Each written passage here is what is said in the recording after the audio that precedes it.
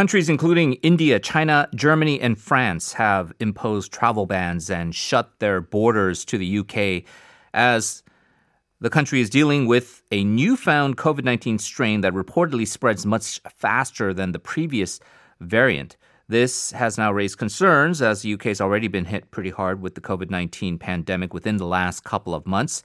It is still yet unclear whether or not the new strains will be able to be treated with the existing and in the UK already approved COVID-19 vaccines. So for further discussion on what this means for the upcoming Christmas holidays and the New Year, we are pleased to be joined once again by Professor Danny Altmann from the Department of Immunology and Inflammation at Imperial College London. Hello. Hello. Thank you so much for joining us once again, Professor. It's been reported that more than 137,000 people in the UK have already received their first dose of the Pfizer-BioNTech COVID-19 vaccine. Could you tell us a little bit about the vaccination process and how it has been going so far and what the public reaction has been like? I think it's gone surprisingly well so far.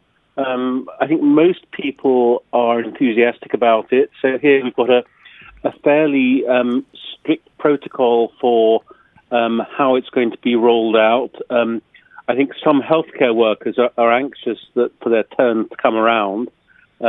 Because there's a lot of pressure in the hospitals and they'd rather feel safe. Mm-hmm. But it feels like so far like it's going surprisingly well. So that's good. In terms of people pinning maybe excessive hopes on the COVID-19 pandemic being magically done away with these vaccines, there does seem to be now this again, according to the media reporting, sort of a sobering reality that we are in it for the long haul, especially with this new variant.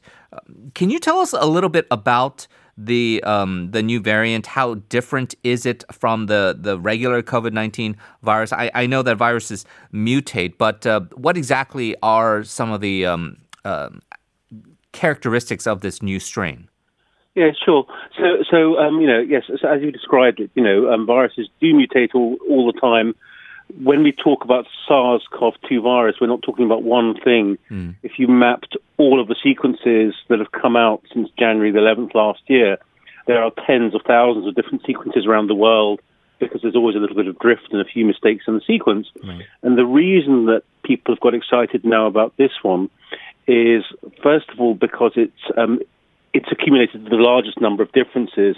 It's got at least 17 coding differences, so 17 amino acid changes, and somehow that's enabled it to take hold, in many parts of the world, but especially spotted in the southeast of England, around London and Kent.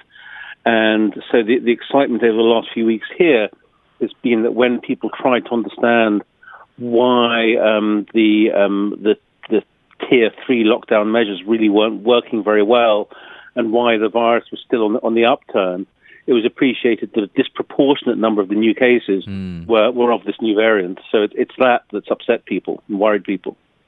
And what we understand then is the R naught of this particular strain is higher than what we've grown accustomed to with the regular COVID-19 virus. However, that it's still not determined as far as the case fatality rate of this new strain being necessarily more deadly, right? Yeah, that's a good way of describing it. So the idea that it implies a higher R rate is very sobering, because it means that we're in for an even harder winter than we thought we were, right. And it means we need to get the rates of vaccination up really high to be safe and to be out of this thing. But if you look at how many thousands of cases of the new variant we've got, I think we would have spotted by now if that had meant, more deaths or more severity or more hospitalizations. And I feel like we haven't seen that. So it's more spread rather than more severity. Now, in terms of policy, because of the new strain and the concerns about that, the UK government has issued what's known as a Tier 4 level restriction lockdown in London. There was a promise apparently earlier on that there would be a loosening of restrictions ahead of the Christmas holidays. here in Korea, the same situation, increase in cases, more restrictions ahead of the Christmas holidays, and there certainly is a sense of fatigue here in Korea. I imagine it's similarly the case in the UK as well.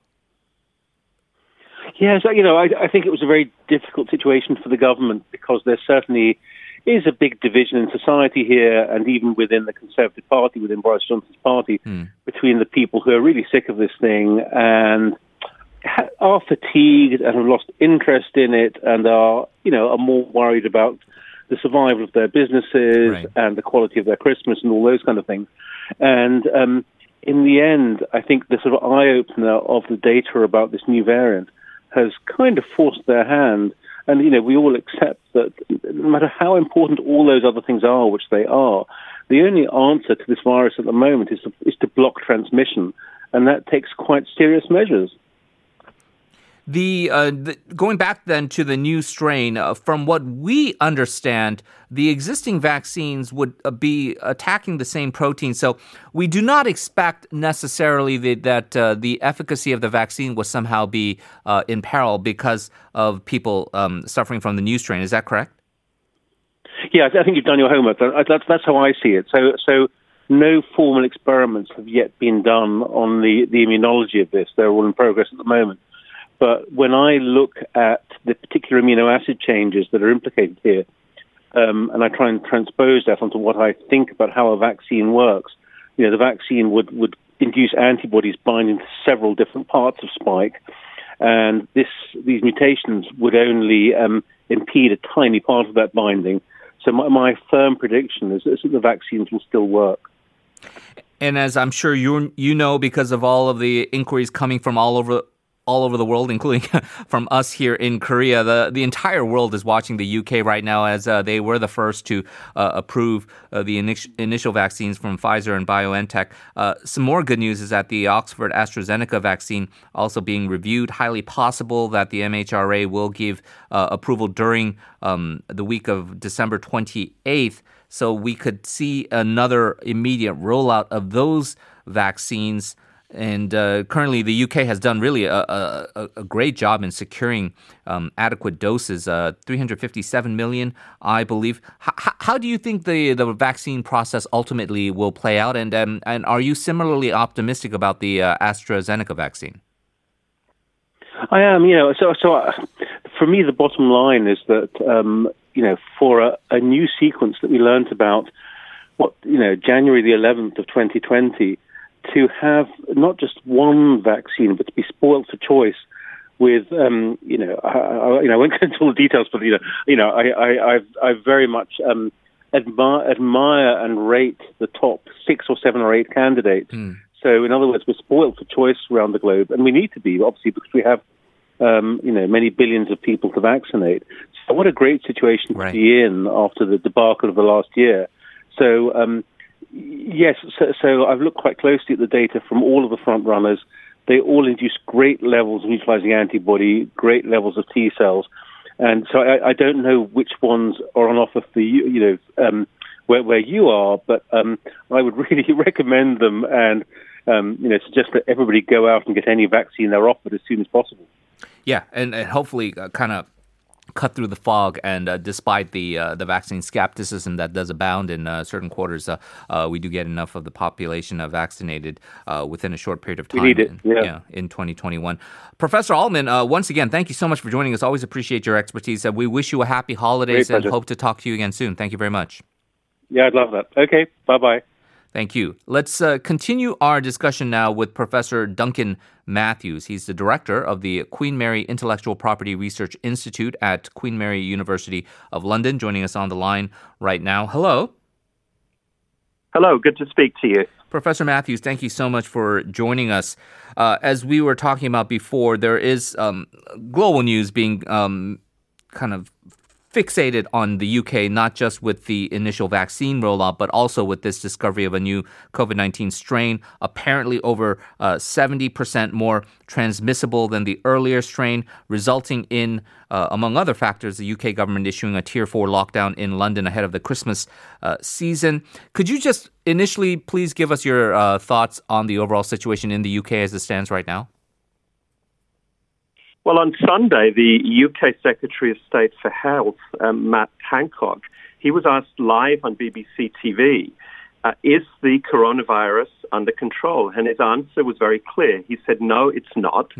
The new variant is out of control. So I think that shows you the seriousness of the situation in the UK right now. And this is why, of course, we have the Tier 4 areas introduced to cover not just London, but 31% of the south of the country, so 31% of the population.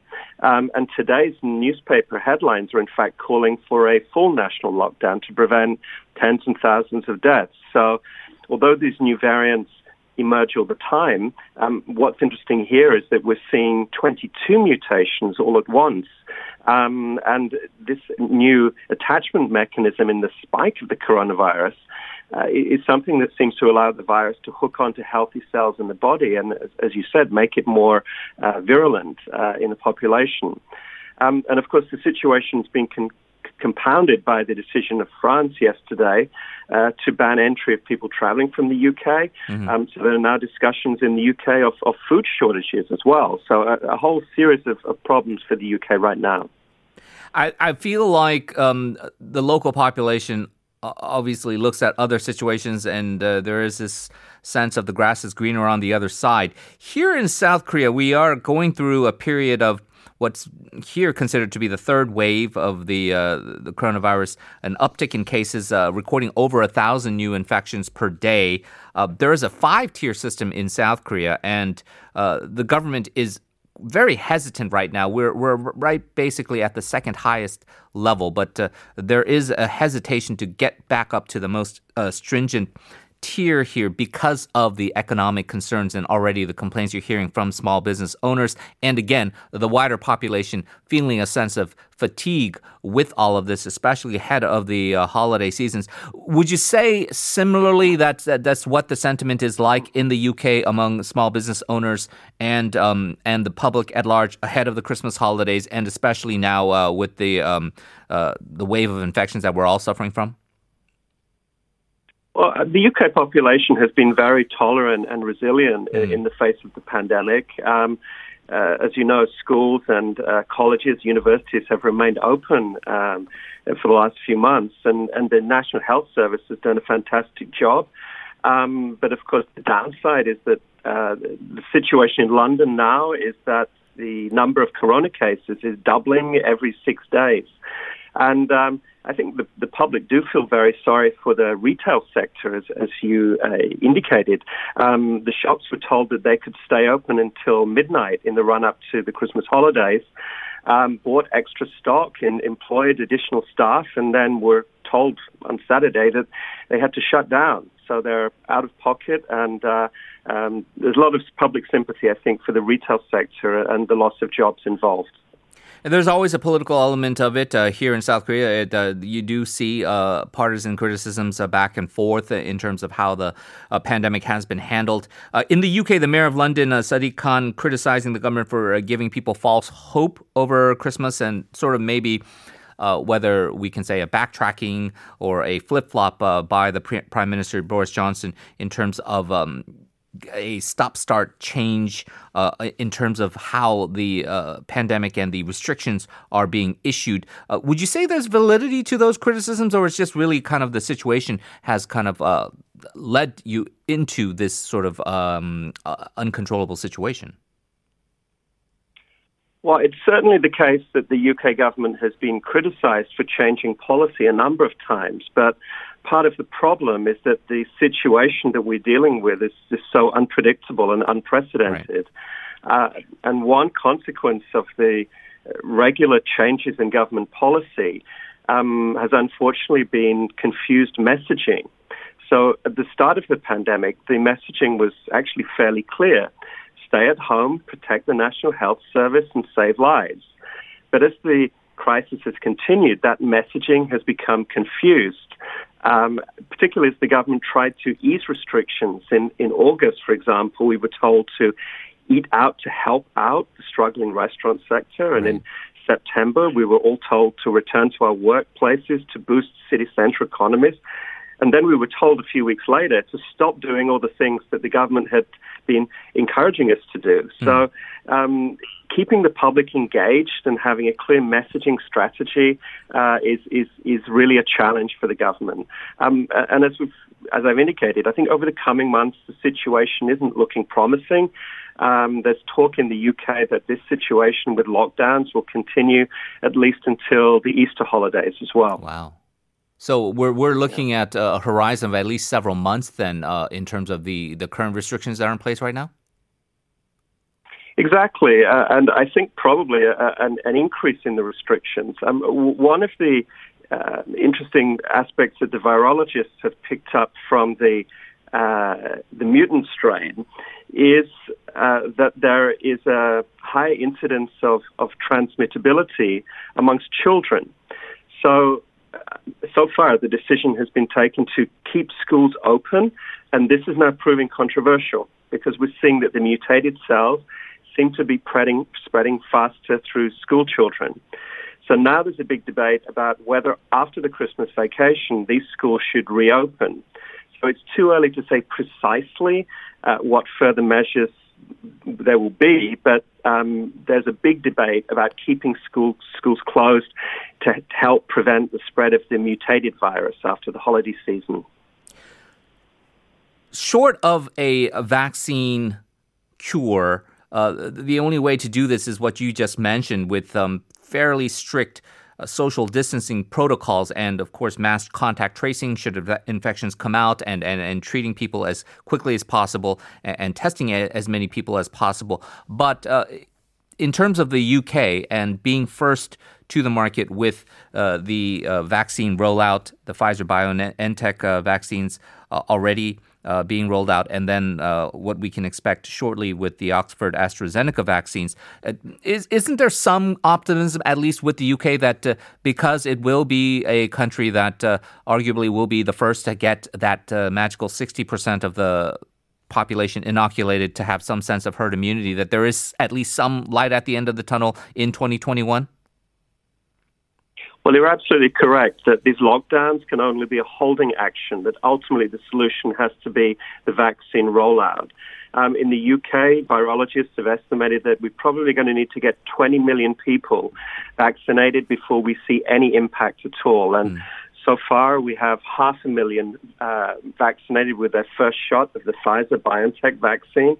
And we've had stars like Paul McCartney encouraging people to take the vaccine. One concern is that we don't yet know whether the vaccines available can recognize the mutated virus. So the variant has this spike protein with 6 mutations and 2 deletions. So the big question is, do the vaccine antibodies, such as Pfizer-BioNTech, do they have the ability to see the mutation? And so far, we simply don't know that. But in terms of optimism for the future, leaving these uncertainties aside, I think it will take another year or two before we see any sort of normality returning. So although it's great to see medicines agencies in the UK, US, and EU approving the Pfizer-BioNTech vaccine, worldwide, as we've said before on this show, the vast majority of people are living in low and middle income countries and still have no access to these vaccines at all.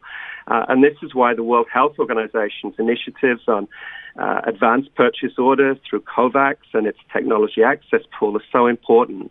The rich countries really need to step up and support the World Health Organization, make sure we have truly global solutions to this global health crisis. Yeah, a very important point because so much of the media attention and largely dominated by countries like the UK and the US. There has been so much of a focus on the vaccine procurement among those nations, but certainly there is a wider population out there with a more vulnerable demographic group that certainly needs the help as well. Hopefully something to keep in mind over the holiday season. Professor Matthews, once again, thank you for your time. Appreciate it. And we hope you enjoy your holidays, and best of luck to you, sir. Thank you very much. Thank you. Goodbye. We're moving on to part 4 of the program with another check of traffic and weather.